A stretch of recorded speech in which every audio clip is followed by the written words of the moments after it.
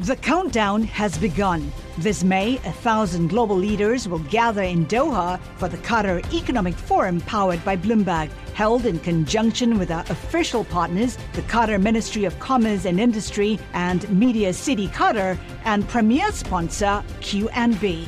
Join heads of state, influential ministers, and leading CEOs to make new connections and gain unique insights. Learn more at QatarEconomicForum.com. Henry Kissinger, the child refugee who rose to become U.S. Secretary of State, has died at the age of 100. He was one of America's most distinguished diplomats. Kissinger passed away at his home in Connecticut, according to a statement from Kissinger Associates. We get more on the life of Henry Kissinger from Bloomberg's Nathan Hager. Henry Albert Kissinger was born in 1923 in the German state of Bavaria. The oldest son of a Jewish schoolteacher, Kissinger was known as Heinz until he moved with his family to the United States in 1938 to escape Nazi persecution. At the age of 19, while excelling at City College of New York, Kissinger was drafted in the Army. He served as an interpreter in the country of his birth during World War II, and after the war, he helped to round up Gestapo officers as a member of the 970th Counterintelligence Corps.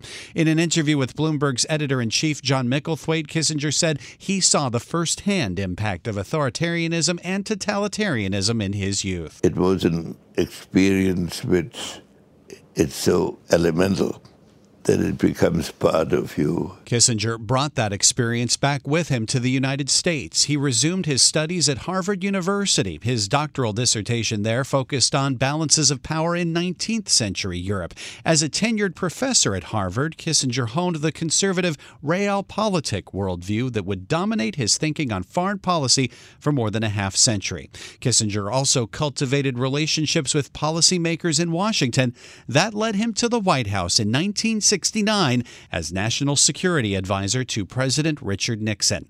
Kissinger's secret trips to China in 1971 paved the way for arguably the greatest foreign policy achievement of the Nixon presidency, his own visit the following year. Knowing of President Nixon's expressed desire to visit the People's Republic of China, Premier Zhou Enlai, on behalf of the government of the People's Republic of China, has extended an invitation to President Nixon to visit China. The opening of China and an anti-ballistic missile treaty hammered out with the Soviet Union achieved what would become known as Kissinger's triangular diplomacy. But his penchant for secrecy would lead to controversy. Kissinger was the first person to serve as both National Security Advisor and Secretary of State at the same time. That allowed Nixon to run foreign policy more or less directly from the White House. The president summed up his attitude in a taped conversation with Kissinger about the Christmas Day bombing in Vietnam in 1972. Kissinger fed into that paranoia about enemies in the press by ordering wiretaps of reporters and White House aides looking for leaks. That expanded use of surveillance led to Nixon's resignation under the weight of Watergate. But the weight of one major foreign policy decision would cloud Kissinger's legacy for the rest of his long life: the secret war in Cambodia. Kissinger orchestrated the operation that dropped more than 100,000 tons of bombs on North Vietnamese positions in the country. It helped lead to the rise of a genocidal Khmer Rouge regime after the war. But Kissinger would never stop defending his conduct in Vietnam, even against critics who labeled him a war criminal. Was there a better way at any one point? We didn't think so. I still don't think so, but I'm open to that argument, but what is meant by better? That pragmatic approach to the world as it is, rather than how policymakers might like it to be, would inform Kissinger's view long after he left public office and sought to wield influence as a private citizen. At the age of 88, Kissinger wrote the book On China, about the country he helped to bring back to the world stage. In a 2020 interview at the Bloomberg New Economy Forum, Kissinger warned of the risks of confrontation between the world's two biggest economies. Unless there is some basis for some cooperative action, the world will slide into a catastrophe comparable to World War I. Henry Kissinger worked to head off that catastrophe after he reached his 100th birthday, as President Biden sent cabinet secretaries to Beijing in 2023 to stabilize relations. The one U.S. diplomat that Chinese President Xi Jinping would meet face-to-face was the man he called an old friend to China, former Secretary of State Henry Kissinger. I'm Nathan Hager, Bloomberg Radio. We thank Bloomberg's Nathan Hager for that report. Kissinger sat down with Bloomberg editor-in-chief John Micklethwait on June 7th in New York City. They discussed his life and career upon turning 100 years old. The conversation ranged from his concerns that China could end up in a military conflict with the U.S. over Taiwan, all the way to the future of President Vladimir Putin after Russia's invasion of Ukraine. He spoke about how his own worldview was shaped by what he experienced as a Jewish teenager. He escaped Nazi Germany and what he saw in the concentration camps as an American soldier. Here's their conversation in its entirety. There are few living people who have had as great an impact on how the world stands today as Henry Kissinger. He has advised American presidents since the 1960s, stood toe-to-toe with the likes of Chairman Mao, Golda Meir and Vladimir Putin, changed the fortunes of countries in ways that are still admired, condemned and debated. 70 years ago, as a young man at Harvard, Kissinger wrote that in the life of every person there comes a point when he realizes that out of all the seemingly limitless possibilities of his youth, he has in fact become one actuality. One's journey across the meadows has indeed followed a regular path. Having just celebrated his 100th birthday, you might imagine Henry Kissinger's path is now set. In fact, he is plainly still involved in public life, still talking to leaders around the world. His legacy can be felt from Cuba to Cairo, but we've broken this interview into 3 geographic parts. Europe, where he was born, the United States, where he found power and fame, and Asia, which he transformed. And then we have a more personal epilogue to do with that legacy.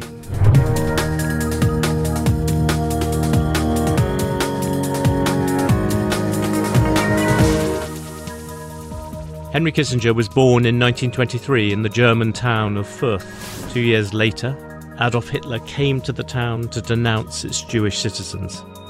I began by asking Henry Kissinger how his first 15 years of persecution and chaos, which only ended when his family escaped to America in 1938, has shaped his worldview. I spent my youth within a disintegrating society. The German society was collapsing into the Hitler period.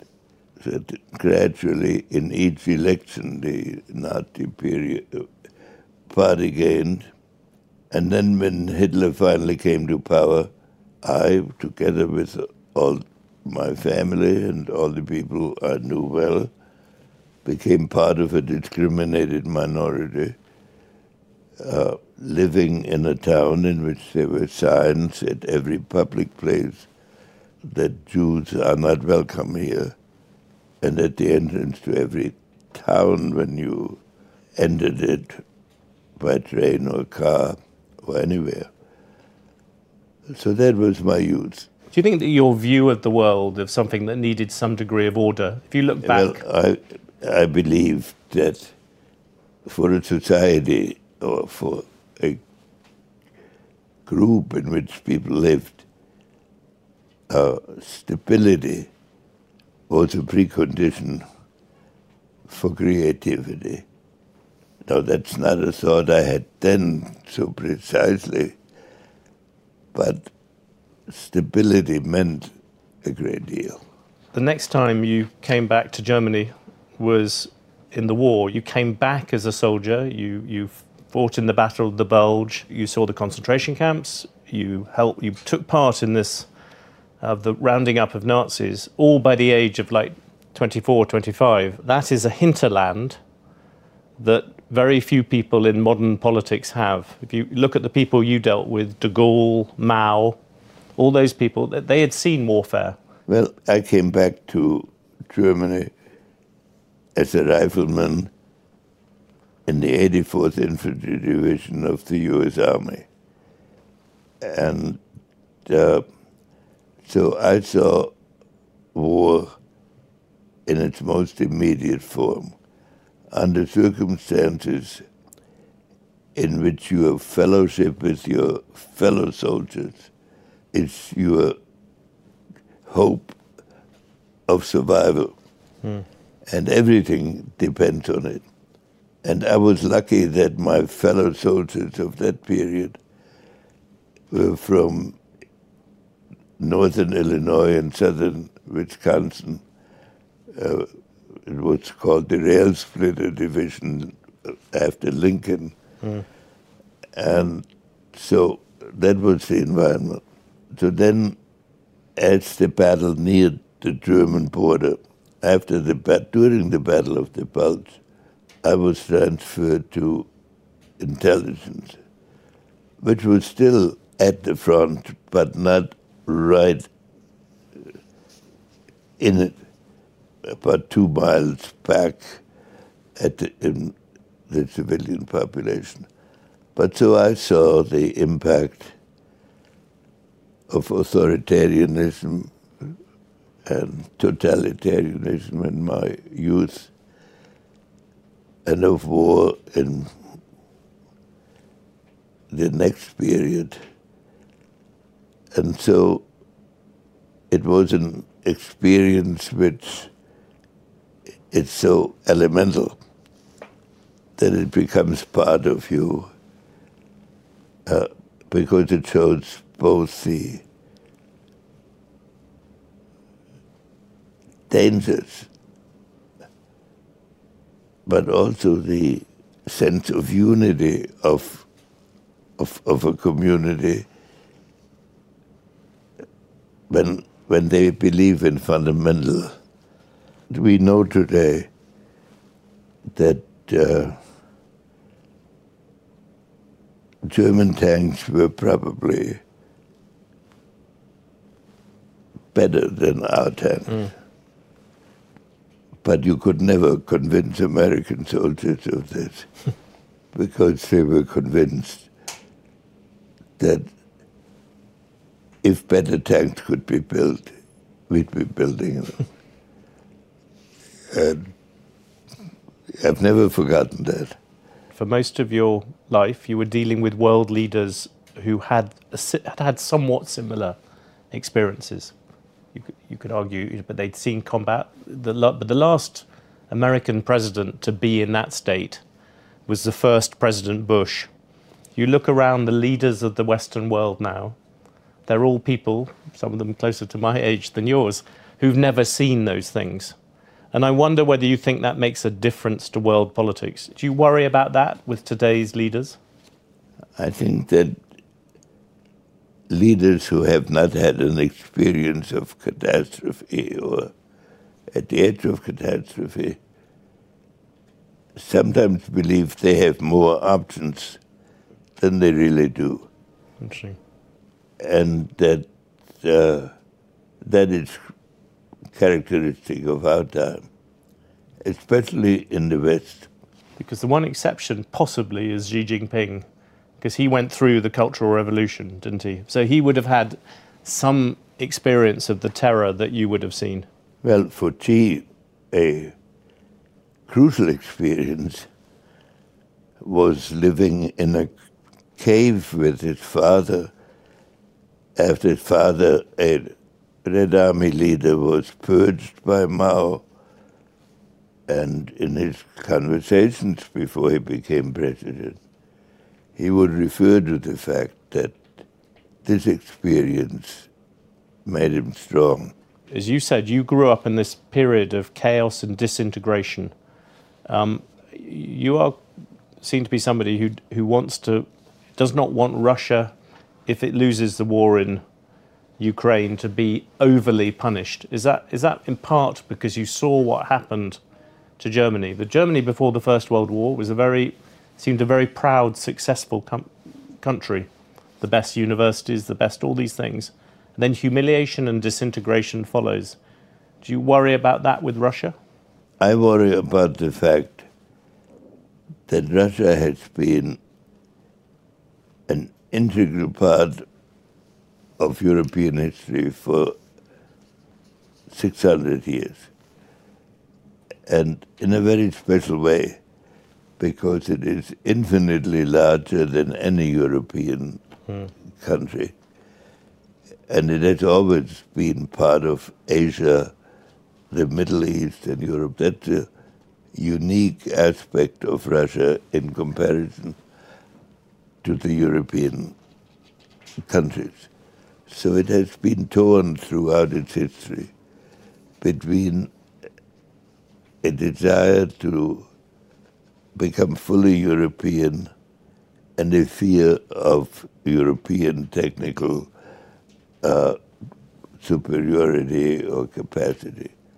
Europe will become more stable, the world will become more stable when Russia accepts the fact that it cannot conquer Europe, but it has to remain part of Europe by some sort of consensus, as other states do.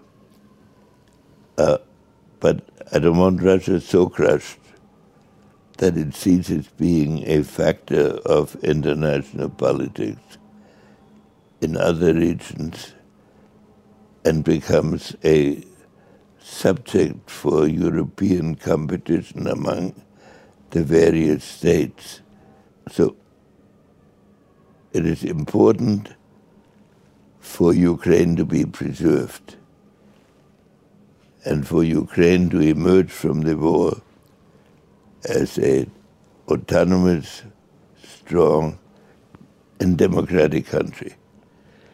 We have substantially achieved this objective by now.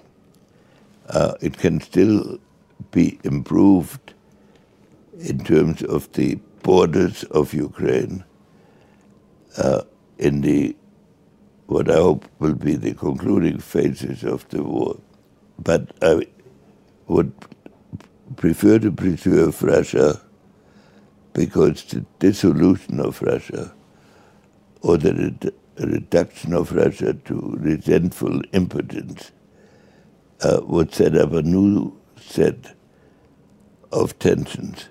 Do you think Vladimir Putin is somebody who could live with that parameter? You said you want a Russia that realizes where its borders are. One needs to remember two things about Vladimir Putin, that he is on one level the inheritor of traditional Russia and therefore has the tendencies towards assertion that I've described earlier. But there's also a Vladimir Putin who grew up in the siege of Leningrad, in which over half of the population died of starvation and under constant threat. But he has translated that into never wanting European military power to be in easy reach of St. Petersburg and major cities like Moscow. So when the border of Europe at the end of the war, which was the military border of Europe, which was in the center of Europe, moved to within 300 miles of Moscow and maybe 50 miles of St. Petersburg, he reacted very strongly. And as it turns out, at the edge of irrationality. You once said to me that Vladimir Putin was more Dostoevsky than Hitler. Do you still think of him in that way? Yeah, I think he's a Dostoevsky-type figure, beset by ambivalences and unfulfillable aspirations, but not devoted to power in the abstract, but very capable of using power. And as it turned out, he used it excessively in relationship to Ukraine. I would like a Russia that recognizes that its relations to Europe have to be based on agreement and a kind of consensus. And I believe that this war will, if it ended properly, may make it achievable. If it's ended on the terms you're describing, do you think Vladimir Putin can survive in power? It's improbable. On the other side of the fence, at the moment we have the Ukrainian counteroffensive seems to have begun. Do you see that as the last offensive before you have to move to diplomacy and peace talks of some sort? Well, I began to urge moving towards diplomacy a year ago, when I urged that the various parties to the conflict ask themselves how they want to end it. Not that they would end it right at that point, but that they would know what their political aims were. I think that becomes increasingly important as time goes on. Lest we wind up at a point where the war becomes its own objective and where military operations and military relations between powers dominate all of this geopolitical thinking. And at that point, countries like China will have to become, from their point of view, increasingly active. And that would spread it into a world conflict. Do you think that is actually the real danger, that the Donbass doesn't become Europe's frontier with Russia? It becomes sort of Europe's frontier with China, that Russia gets driven back into the arms of China? Well, it could happen because Russia gets driven back or because Russia collapses. And disintegrates as a functioning major autonomous state. And therefore it requires thought in this current phase, which I support. I think we were correct in resisting the attack on Ukraine. We talked about China and Russia. One power that could emerge much more powerfully from this particular episode is Germany. Germany is probably the country that's going to rebuild Ukraine if it happens. It may be involved in rebuilding Russia. And within Europe, if you visit Spain, if you visit Italy, you can feel that the frontier of Europe has been dragged to the east. So the center of Europe is now closer to Berlin, so to speak. And that Germany, by the fact it's been involved in supplying more arms and everything like that, it looks set to become a bigger power in Europe. Do you agree with that, firstly? And secondly, do you think that Germany is ready for that task? I agree that with this description of the transformation of the center of gravity in Europe, it's been inherent since before World War I, and was one of the causes of World War I because of the refusal of other countries to accept this reality, but also because of the inability of Germany to understand the transformation of its own position. Because the leading country has to be an example of moderation and wisdom in balancing the interests of all the countries if they are to be participants in the system. And historically, Germany wanted to exercise its potential by domination. And its tragedy has been, after the retirement of Bismarck, the failure to learn this lesson, which dragged it into two training wars, which altered the entire position of Europe in the world. So now it is again in this position, and it has no leaders with an experience of either the Nazi period or of the war. So they have to construct the system by themselves. And they're new, they're in office only a year or so. And this is not a reflection on their abilities, but a description of a new challenge for them that hasn't existed in that form before.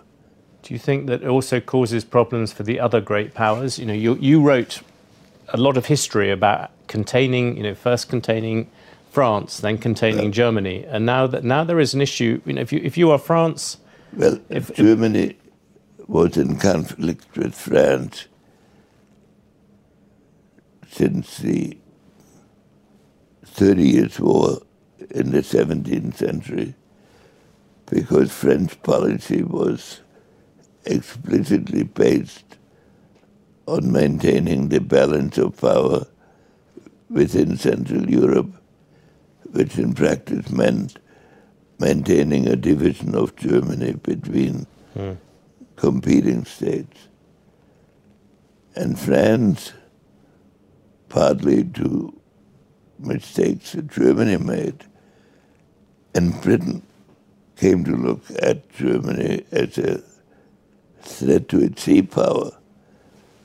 So when the wall fell, neither the British nor the French leader were enthusiastic about the unification of Germany. But the reality is that a British Prime Minister in the 80s and 70s, when Germany was unified as the last major European country to be unified in 1871, said this will have a greater impact than the French Revolution. So we are at this moment now when a new structure of Europe has to be created based on this reality. And I'm describing the challenge here, I'm not saying that the Germans have failed. It's new, and it's a new challenge for this generation. It's also a challenge on France and Britain very quickly. They've followed very different paths, especially since Suez. France has very much defined itself often in opposition to America, and it's buried itself in the European Union.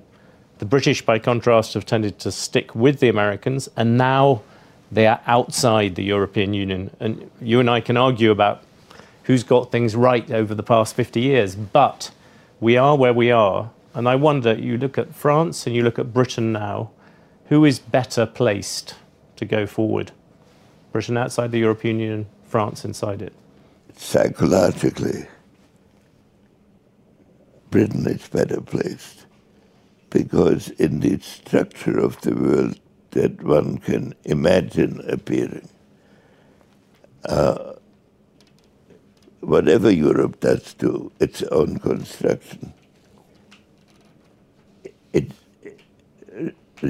cooperation with America and pursuing parallel policies with America will have to be an essential component on it, because by itself, opposing all the other major power centers, Europe is in a difficult position to do that, and it may be impossible. So Britain historically is better placed to do it. Britain's problem is its connection, how to connect with Europe, not how to connect with the United States. It has the history of the special partnership and an instinctive fear in Britain that the danger comes from across the oceans and comes from across the border, while in Europe the instinctive fear is the danger comes from land invasion. So for Britain to link to Europe has turned out to be not possible organically. So it now has to be done by policy. And I think that...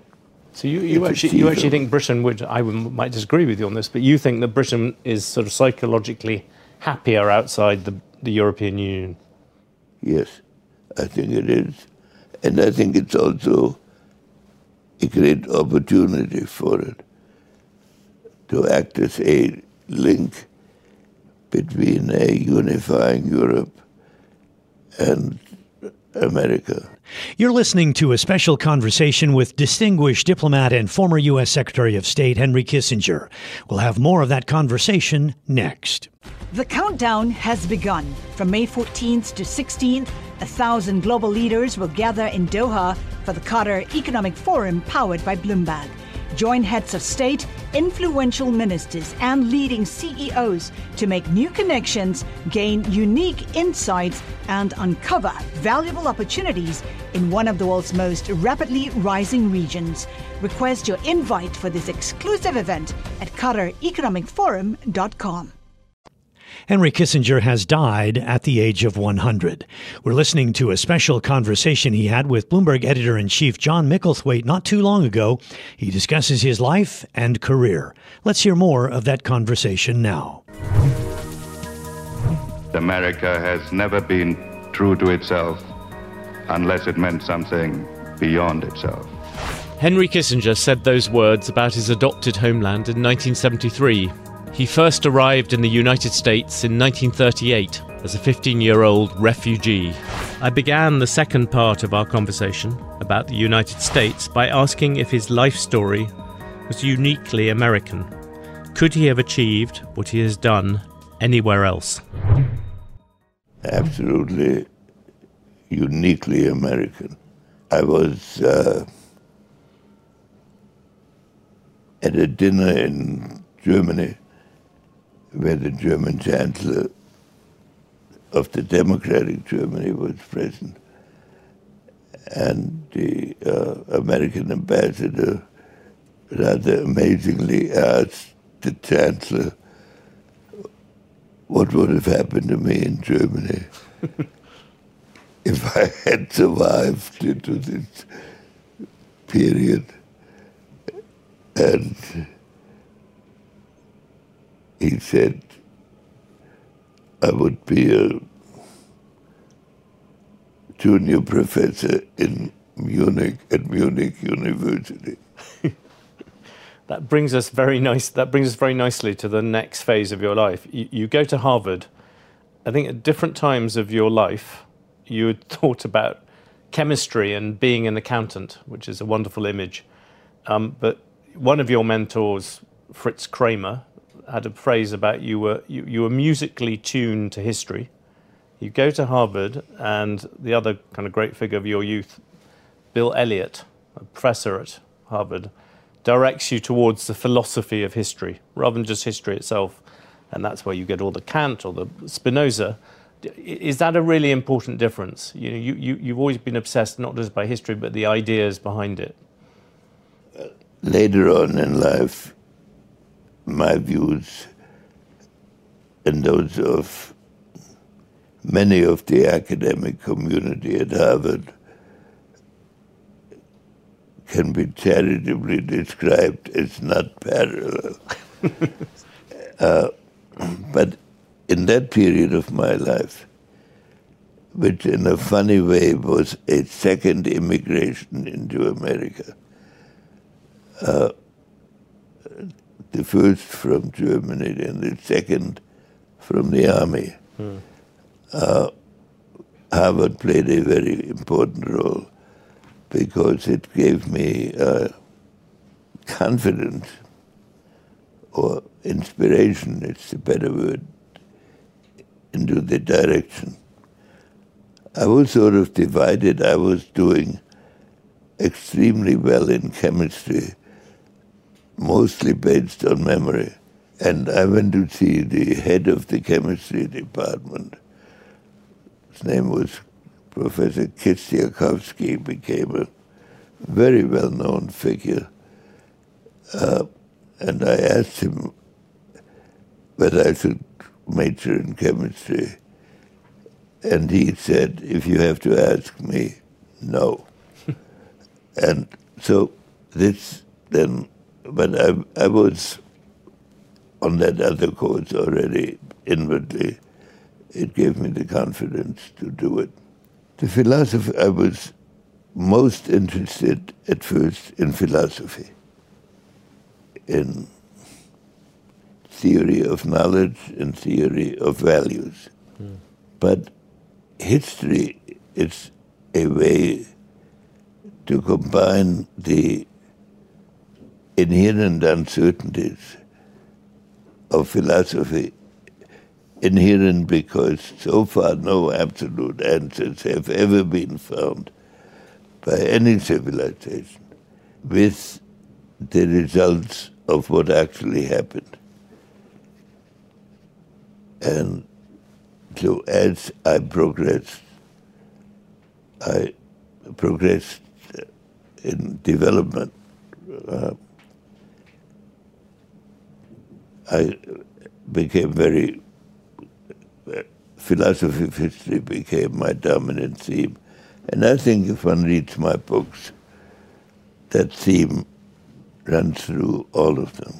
Where in your life has that idea of the philosophy of history been the ideas been most challenged by reality? You know, you've said that history is interesting because you get reality conflicting with the ideas. Life is torn between managing the present and the evolution of the present, so that in individual lives, and of course magnified into society's lives, there's always the ambiguity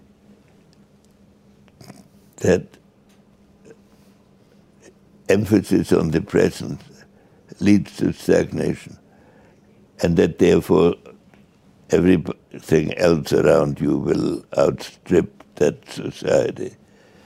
And so how to strike that balance between ultimate values and what reality imposes on you.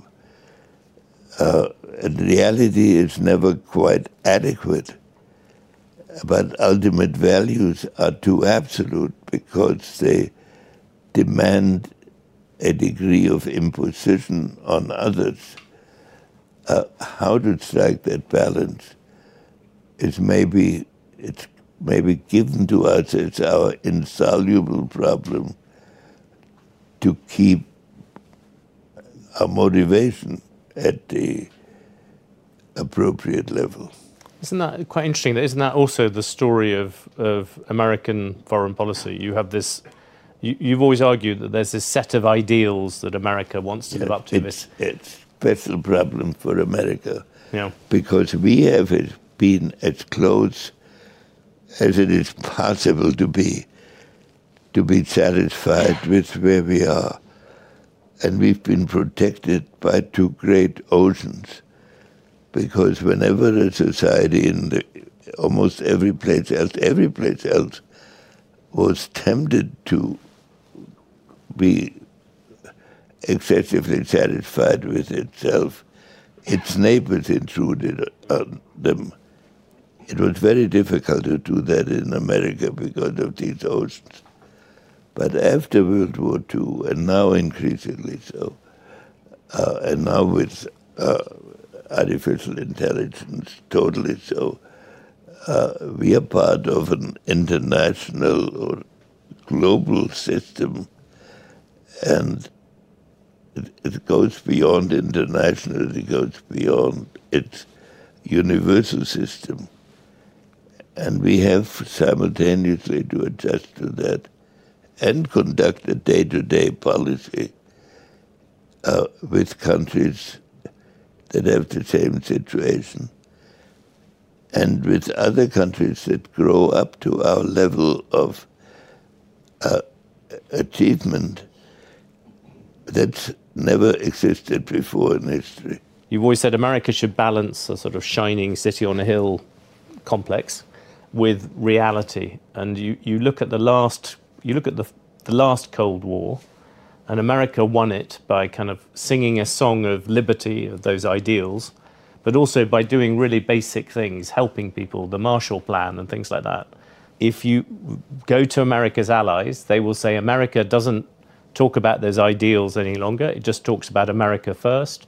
And in terms of trade deals and things like that, America isn't, it's not even doing trade deals with its allies in either Asia or Europe. So that America, in a strange way, is more disconnected from what it should be than it has been. Well, actually, in fact, America is not more disconnected. It's probably more connected than it's been in what is considered the great period of American history, except that during the Marshall Plan, at the end of World War II, all this was new. So it was a new experience, and it was therefore, it became very significant in day-to-day thinking of policymakers. Now policymakers are torn between, and at that time we had over 50% of the world's gross national product. Now we are down to about 24%, which is still a huge percentage and still a extremely influential percentage. But it requires us to be more discriminating. So it looks as if we are retrenching. The problem that bothers me is not basically the retrenching, but we have not yet found a concept that unifies Americans. And so now the advocacy of the realization that we need a new idea for world order has shrunk to a much smaller group than existed at the end of World War II. Our challenge is conceptual more than practical. When you came to power, America had a long period where it had been able to lecture the world. America was going through great difficulties then. It was going through things. You had the gas price. You had all these things going wrong, and America didn't. You had to scramble. You had to try and find allies. You had to try and make things work. You've had another period, from the Berlin Wall onwards, where America seemed very strong. Now again, it's stuck, having to make allies, having to find balances. Is there a comparison there at all? We now are living in a world of unprecedented complexity. The need for allies exists, but what allies are supposed to do in given circumstances and how the alliances are supposed to operate when every issue has a global component, but not every issue has a comparable interest for every country, so that countries, they all have a global interest in global stability, but they don't have the same interest in the immediate situation. Secondly, there has now, when I was given the opportunity to participate in policy making, that was essentially the 70s and early 80s. All these issues we're discussing were beginning were in their infancy. And so that their very existence was in dispute. And one of the contributions of Nixon was that he was willing to face these new realities. But now they're upon us, and in that sense there is an evolution of the problems, as you suggest in your question. Do you think now America is a worse ally? I mean, if I go to Paris or I go to Jakarta, they will say, all we hear from America is we hear America first, and we hear we don't want to do trade deals, we don't want to do things with you. There is no sense of reaching out, and they would probably say that Joe Biden is a little bit more polite than Donald Trump. I would say, but no more helpful. The debate within America had shifted to the extremes.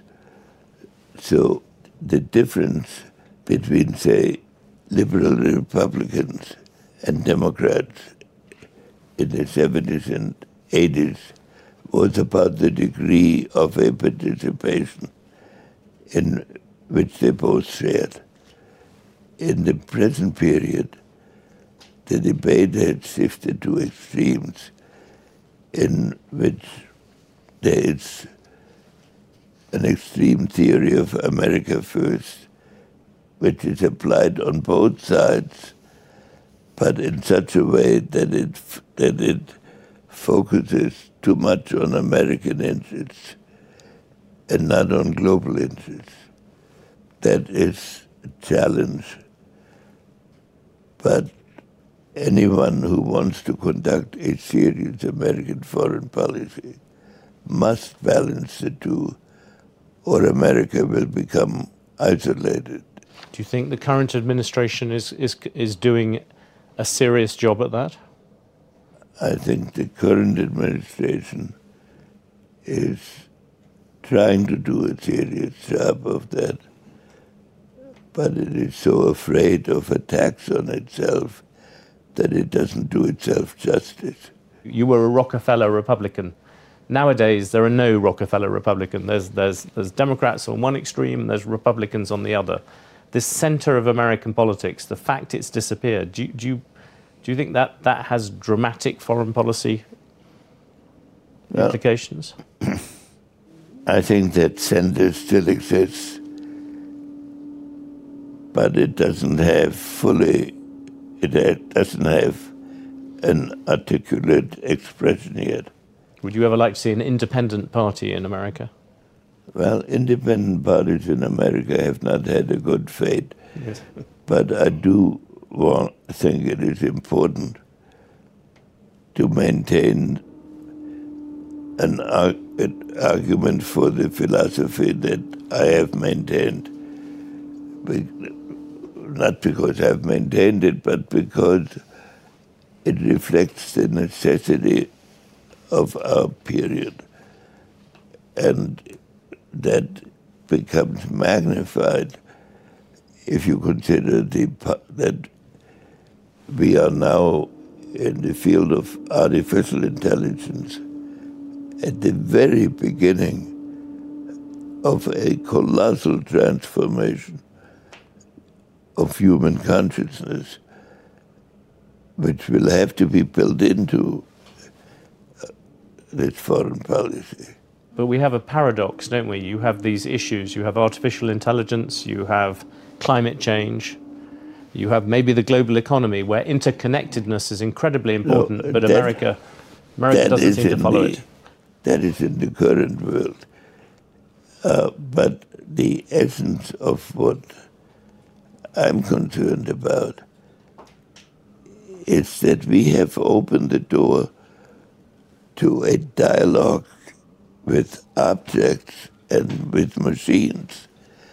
That when the printing press was invented, it transformed the human consciousness and set off what we call now the Enlightenment, which has been going on for 500 years. Now these machines, what is the essence of these machines? We ask a question of these machines. These machines are then capable of encompassing all the knowledge that we have taught them, but that we cannot contain in one brain or one machine. Look at it, give us an answer, and we act on the basis of that. That is a new reality that will be studied for decades, like the old new reality was when the printing press permitted exchanging information easily. But the printing press was at a time of nation states, or where nation states were coming to the fore, where you had an immediate need to interact with other ones. It was part of what appeared. AI is coming part, as you described, in America, which doesn't have borders. No, but I think America will be driven by reality into studying and so will all other countries. It's not an American thing, but it's become a high-tech thing. So therefore, it will be a dialogue between, therefore the dialogue between America and China will become more important, even more crucial. But it will change the way we interpret reality, because due to our achievements, we have found the key to a new aspect of reality which we didn't know existed. One last thing on America. Given the huge complexity of what you've described, do you think that a presidential election between Joe Biden and Donald Trump offers somebody who is capable of dealing with that degree of complexity? It's going to be very difficult. It's a painful question.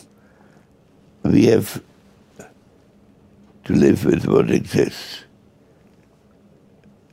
and we mustn't turn our disputes into civil wars.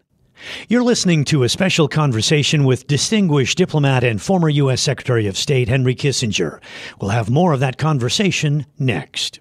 The countdown has begun. This May, 1,000 global leaders will gather in Doha for the Qatar Economic Forum powered by Bloomberg, held in conjunction with our official partners, the Qatar Ministry of Commerce and Industry and Media City Qatar, and premier sponsor QNB. Join heads of state, influential ministers, and leading CEOs to make new connections and gain unique insights. Learn more at QatarEconomicForum.com.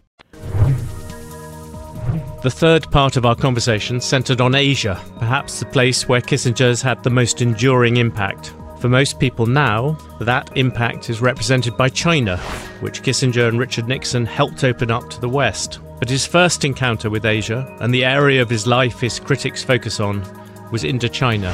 I put it to Kissinger that although Nixon and he plainly inherited a mess in Vietnam in 1968, by 1975, North Vietnam had taken control of Saigon, and Cambodia, which America had bombed, was a disaster. I asked him whether, from the perspective now of nearly 50 years, there was anything he would have done differently. I honestly believe we did the best we could. we inherited a war in which 550,000 Americans, 500,000 were in place, and 50,000 more had already been ordered to go there and were on the way to go there. In America, public opinion had turned in a significant way against the war, and in violent demonstrations in the streets. Among the international public, everybody was against the war, but they also were for America defending them. So our credibility around the world depended, as it does today, on our ability to perform the tasks we had assigned ourselves. We have comparable problems today in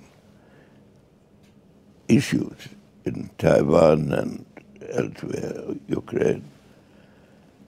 So our decision was to try to end the war under conditions in which the control over their own destiny fell more and more into the hands of the South Vietnamese. We gradually withdrew our troops, conducted negotiations, but also conducted enough military operations so that our adversary, now quasi-ally, but our then adversary did not become convinced that he could take over. We did not want what later was an Afghanistan-style withdrawal, which was for 2,500 people. We had 550,000 people, plus 1 million armed Vietnamese in place. So was it at every stage conducted with the absolutely, was there a better way at any one point? We didn't think so. I still don't think so, but I'm open to that argument, but what is meant by better? We reduced American casualties substantially so that by the last year of the war, they were in the thousands. When the Nixon administration came in, they were reduced to less than 100 in the last year of the war. And we withdrew from ground combat within 2 years. At all times, maintaining a negotiation. The irreducible demand we had was an autonomous democratic government in South Vietnam. That was not granted until the last 3 months of the war, which is why they were the last 3 months of the war. At that point, we settled. But then the next question became, could we maintain the settlement? We believed that we could maintain the settlement as we did in South Korea against all but an all-out invasion from the north, at which point alliance issues would have arisen. But we believed against foreseeable infiltrations, we could maintain the autonomy of the government, and we could maintain it against even significant attacks. But then Watergate occurred within 2 months of the settlement. And the Congress, reflecting public opinion, forbade any kind of military action in, over, and near Vietnam. At that point, it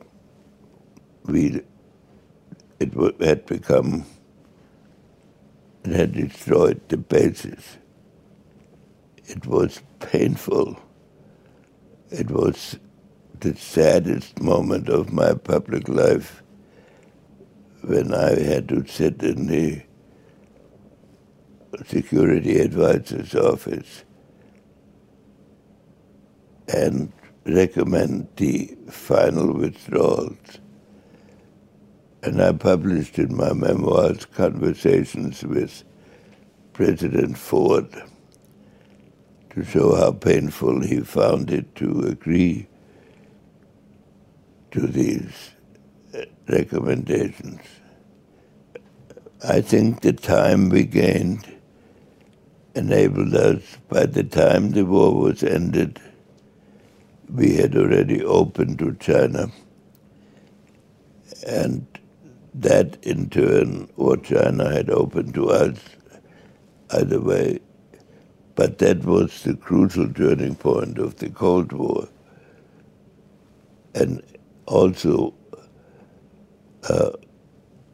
created a structure from which we could have maintained, or at least given the Vietnamese a reasonable chance. During the debates and the pressures, many things were said that can now be used to indicate different views, but this was our essential views. And I'm sure that any later books that are written on the subject that have access to material will see that this was what we thought and acted on. Just very quickly on that, you think the end justified all the collateral damage of hanging on there? No, the end, for us, the end we were aiming for was an honorable peace. By honorable peace, we meant a peace in which we did not turn over the people who had relied on us to the domination of those whom they had fought relying on our promises. That was our definition of the end.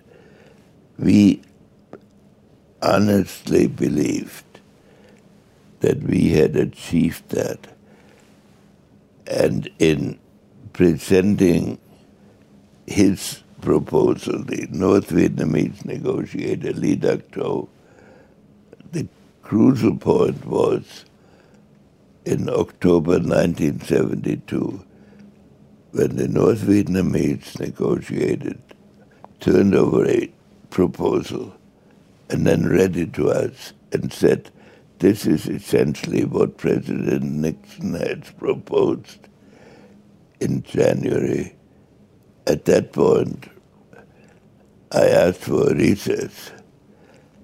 And my closest associate at that point was a man called Winston Lord, who went on to a distinguished career.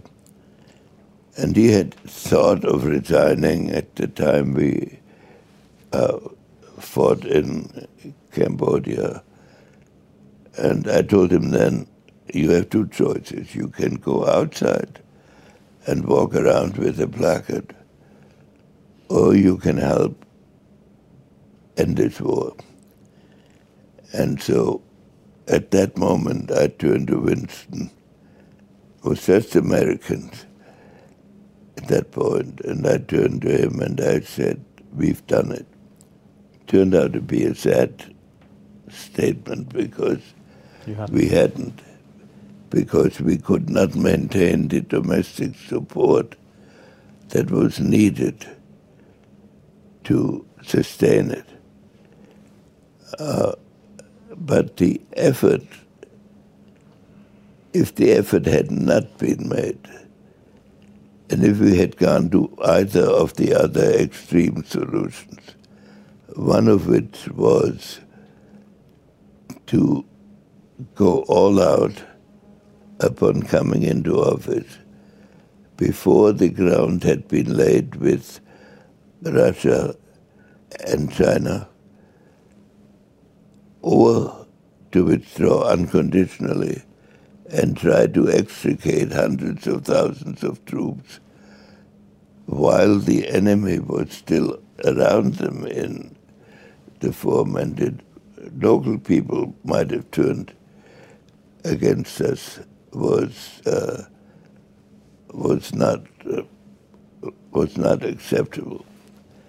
And there were no other terms that could have been negotiated.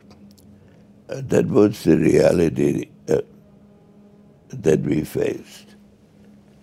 And so, in retrospect, President Nixon came to believe, and actually, I thought already at that time we should have considered a more all-out military solution at the beginning. But on reflecting about it, at the time we had had assassinations in America and already violent demonstrations. That was probably more theoretical than practical. So that was our thinking. Of course, that will always be debated. The other bit which you mentioned as being in part a reason why staying there made sense was China. From that point of view, you went there, you opened up. It was important for us to show we entered office convinced that a country of the magnitude of China and the history of China could not be kept out of the international system, and that we could not keep it out of the international system, that it would find a way to enter it. And so we began efforts to open relations. At that moment, China had withdrawn all its ambassadors from every country in the world except two, Poland and Egypt. And Poland was maintained in the Geneva Agreement of 1954 as a contact point between America and China. And negotiations began on a regular basis, that is, between the ambassadors. There were 162 meetings between 1954 and 1971. None lasted more than a day, because each began with the Chinese demanding the immediate return of Taiwan to China, and with the Americans demanding that China affirm its commitment to a peaceful evolution of the process. Neither demand was accepted, and so we began from that basis, and then went through many contortions to establish contact and exploring many ways of possibly doing it, and finally found a way when President Nixon told Yaqub Khan in Pakistan that we wanted contact, that to convey to the Chinese that we wanted a real dialogue. And we emphasized it by sending an ambassador in Poland, the ambassador in Poland, to approach the Chinese ambassador at any social function to which all ambassadors were invited, which turned out to be a Yugoslav fashion show, which one normally doesn't associate with Yugoslavia. No. But we approached him, and it was at that moment the ambassador a few weeks later drove up to our office, to our embassy, and said they were ready to begin negotiations. Those are the contortions through which things were conducted at the time. But from there, we worked together with China on the specific problem of enabling a dialogue which gave Russia something additional to think about, and then led to the easing of the Cold War and the culmination of the Vietnamese agreements, and to subsequent evolution of Chinese-American relations. There's always a metaphor where I think the first time you said we were in the foothills of a new Cold War, and then we went up to the mountain passes, then the world was on a precipice looking over. But each time we talk, the relationship between America and China seems to be worse. Is that true today? I'd say we are now at the top of the precipice. And one of the big problems is both sides need to step back from it simultaneously. If one of them steps back, it risks falling. So both have to decide to take the tension out of the situation. But there is an inherent difficulty in that relationship. China has been a great country for much of its history, but in the period that prior to the resumption of relations, in the terms of measuring power, China was much weaker than the United States. Its capacity was to stir up difficulty all over the world by using its diplomatic and potential commercial influence. As China grew in strength, which was inherent in opening the relationship, it gained the capacity of threatening the United States in the nature of modern technology. And the nuclear age, from the beginning, raised the issue that countries developing nuclear weapons and the capacity to deliver them were able to inflict the amount of damage that would normally require years of warfare, so that therefore their capacity to influence actions by threats grew. That was the dilemma of the nuclear age to begin with.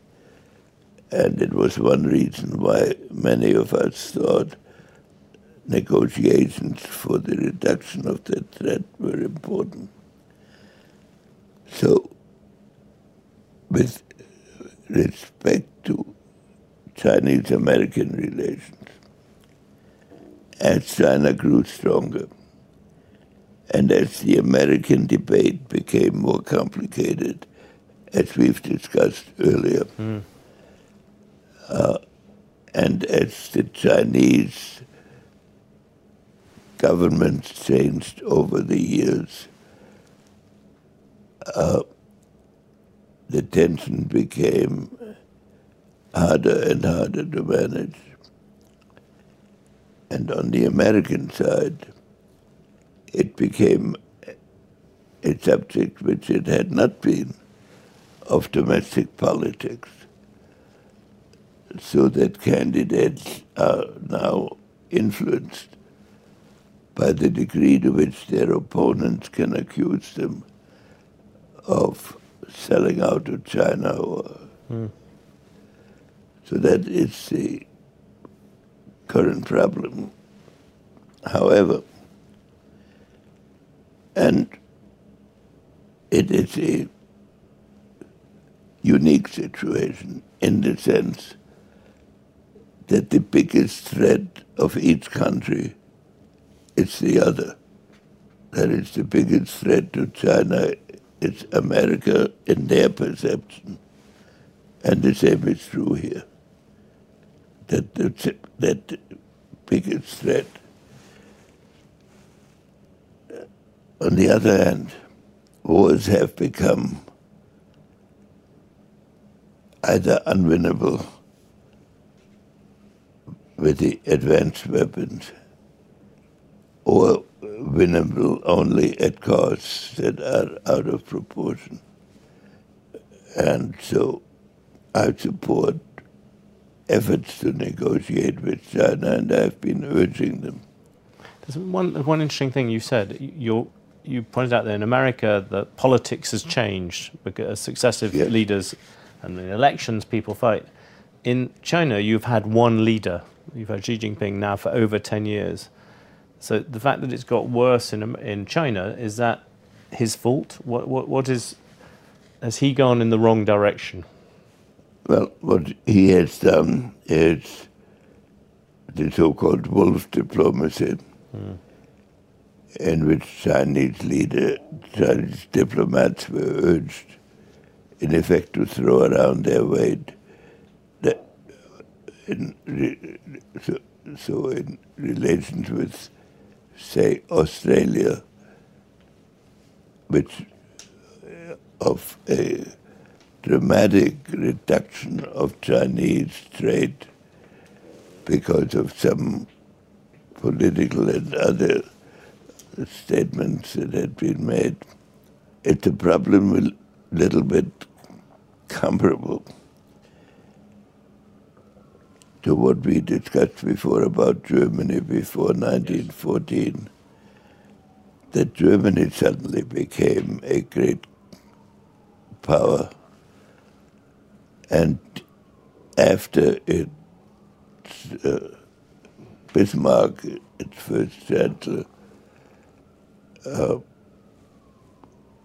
did not know how to apply it in a way that translated into diplomatic results. You described Deng Xiaoping, for instance, as a great man. Do you think of Xi Jinping as a great man? Well, Deng Xiaoping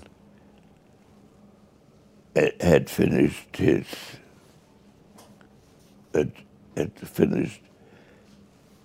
his destiny or his role. Yeah.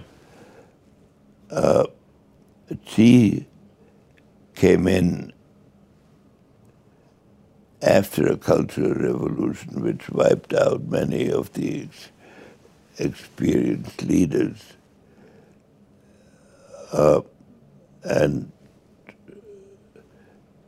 I don't describe him now as a great man, but I think he's pursuing goals which might earn him that title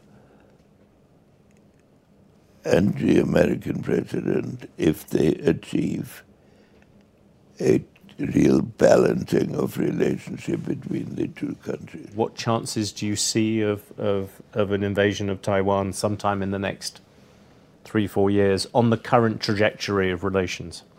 Well, on the current trajectory of relations, I think some military conflict is probable.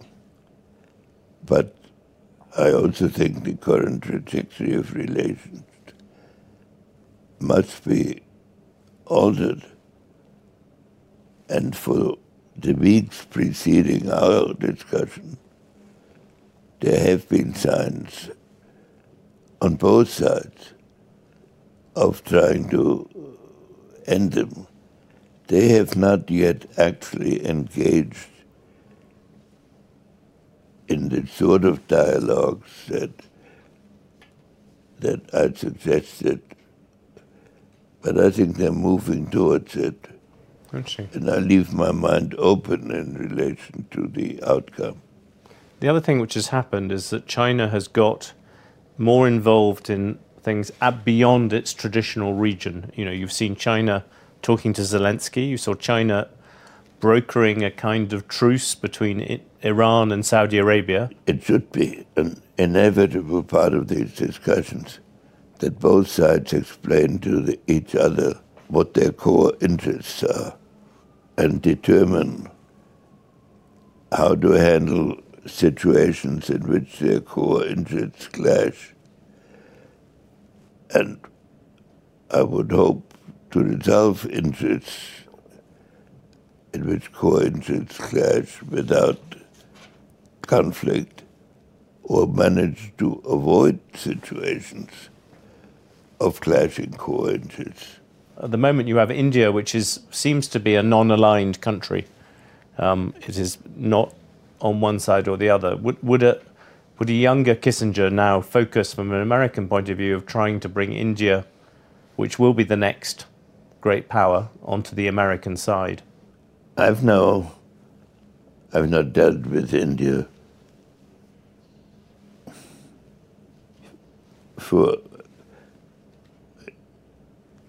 in terms of years, even longer than I've dealt with China. And at the early period of my dealing with India, their non-alignment was a source of considerable irritation because it took the form of lecturing us on the virtues of non-alignment. That choice was open to them, but not to us.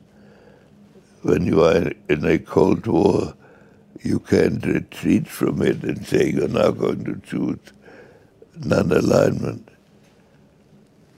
But in the decades which I've dealt with India since, I think their policy, their current policy, is extraordinarily thoughtful. And I have great respect for their foreign minister, who is a very, I would say, brilliant executor of that policy. India is a great power, and over the decades ahead, it will grow very comparably to China. Maybe not quite to the same strength, but it doesn't matter at that point exactly.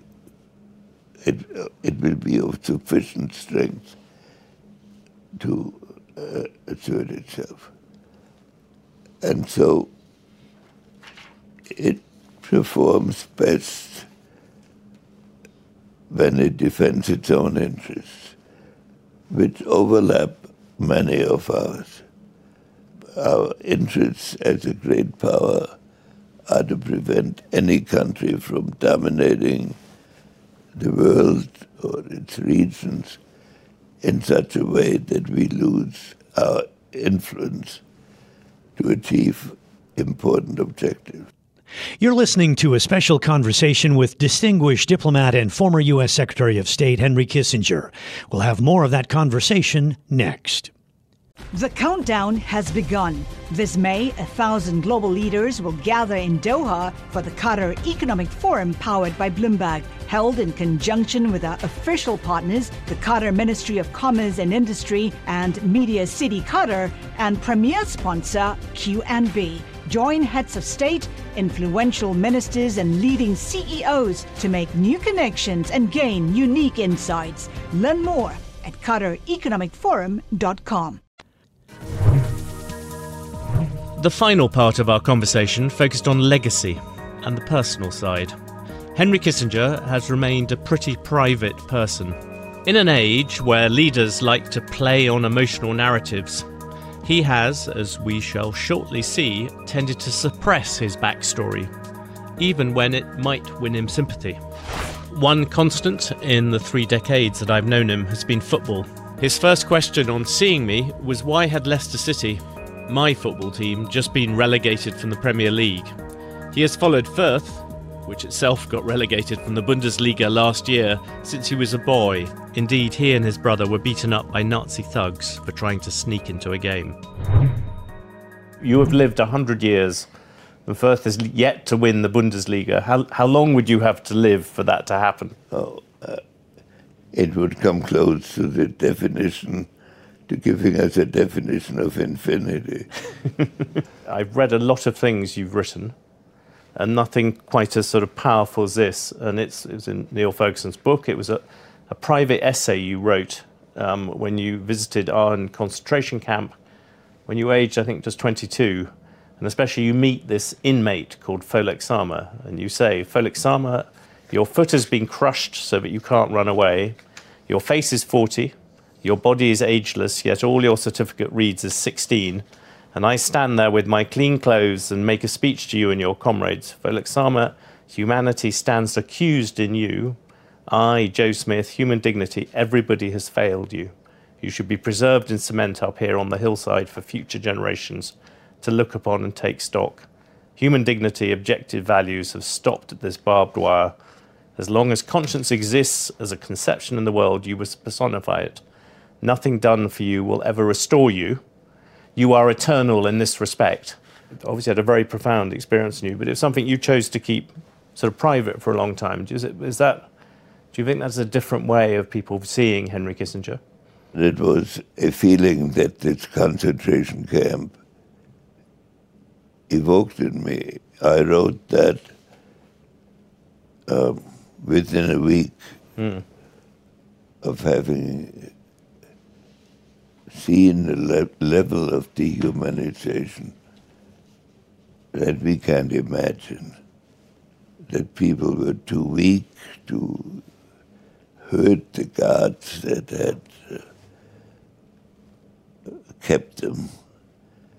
And we killed some people by mistake by giving them solid food.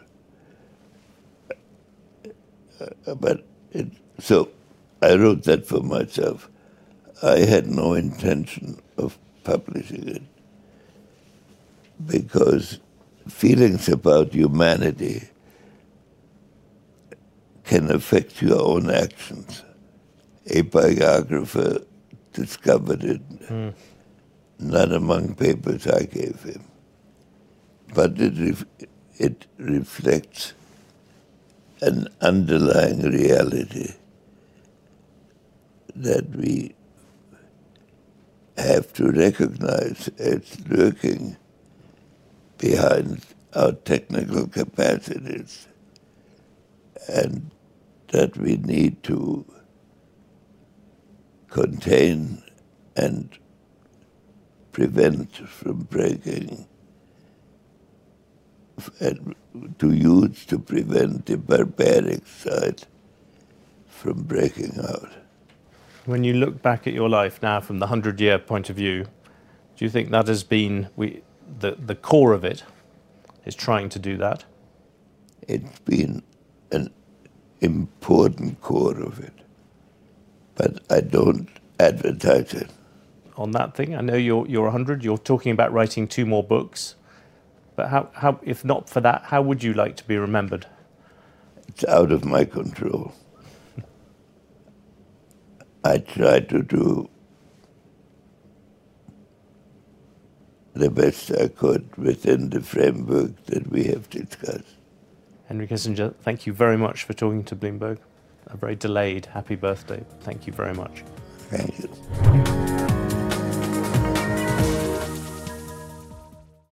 The countdown has begun. From May 14th to 16th, 1,000 global leaders will gather in Doha for the Qatar Economic Forum powered by Bloomberg. Join heads of state, influential ministers, and leading CEOs to make new connections, gain unique insights, and uncover valuable opportunities in one of the world's most rapidly rising regions. Request your invite for this exclusive event at QatarEconomicForum.com.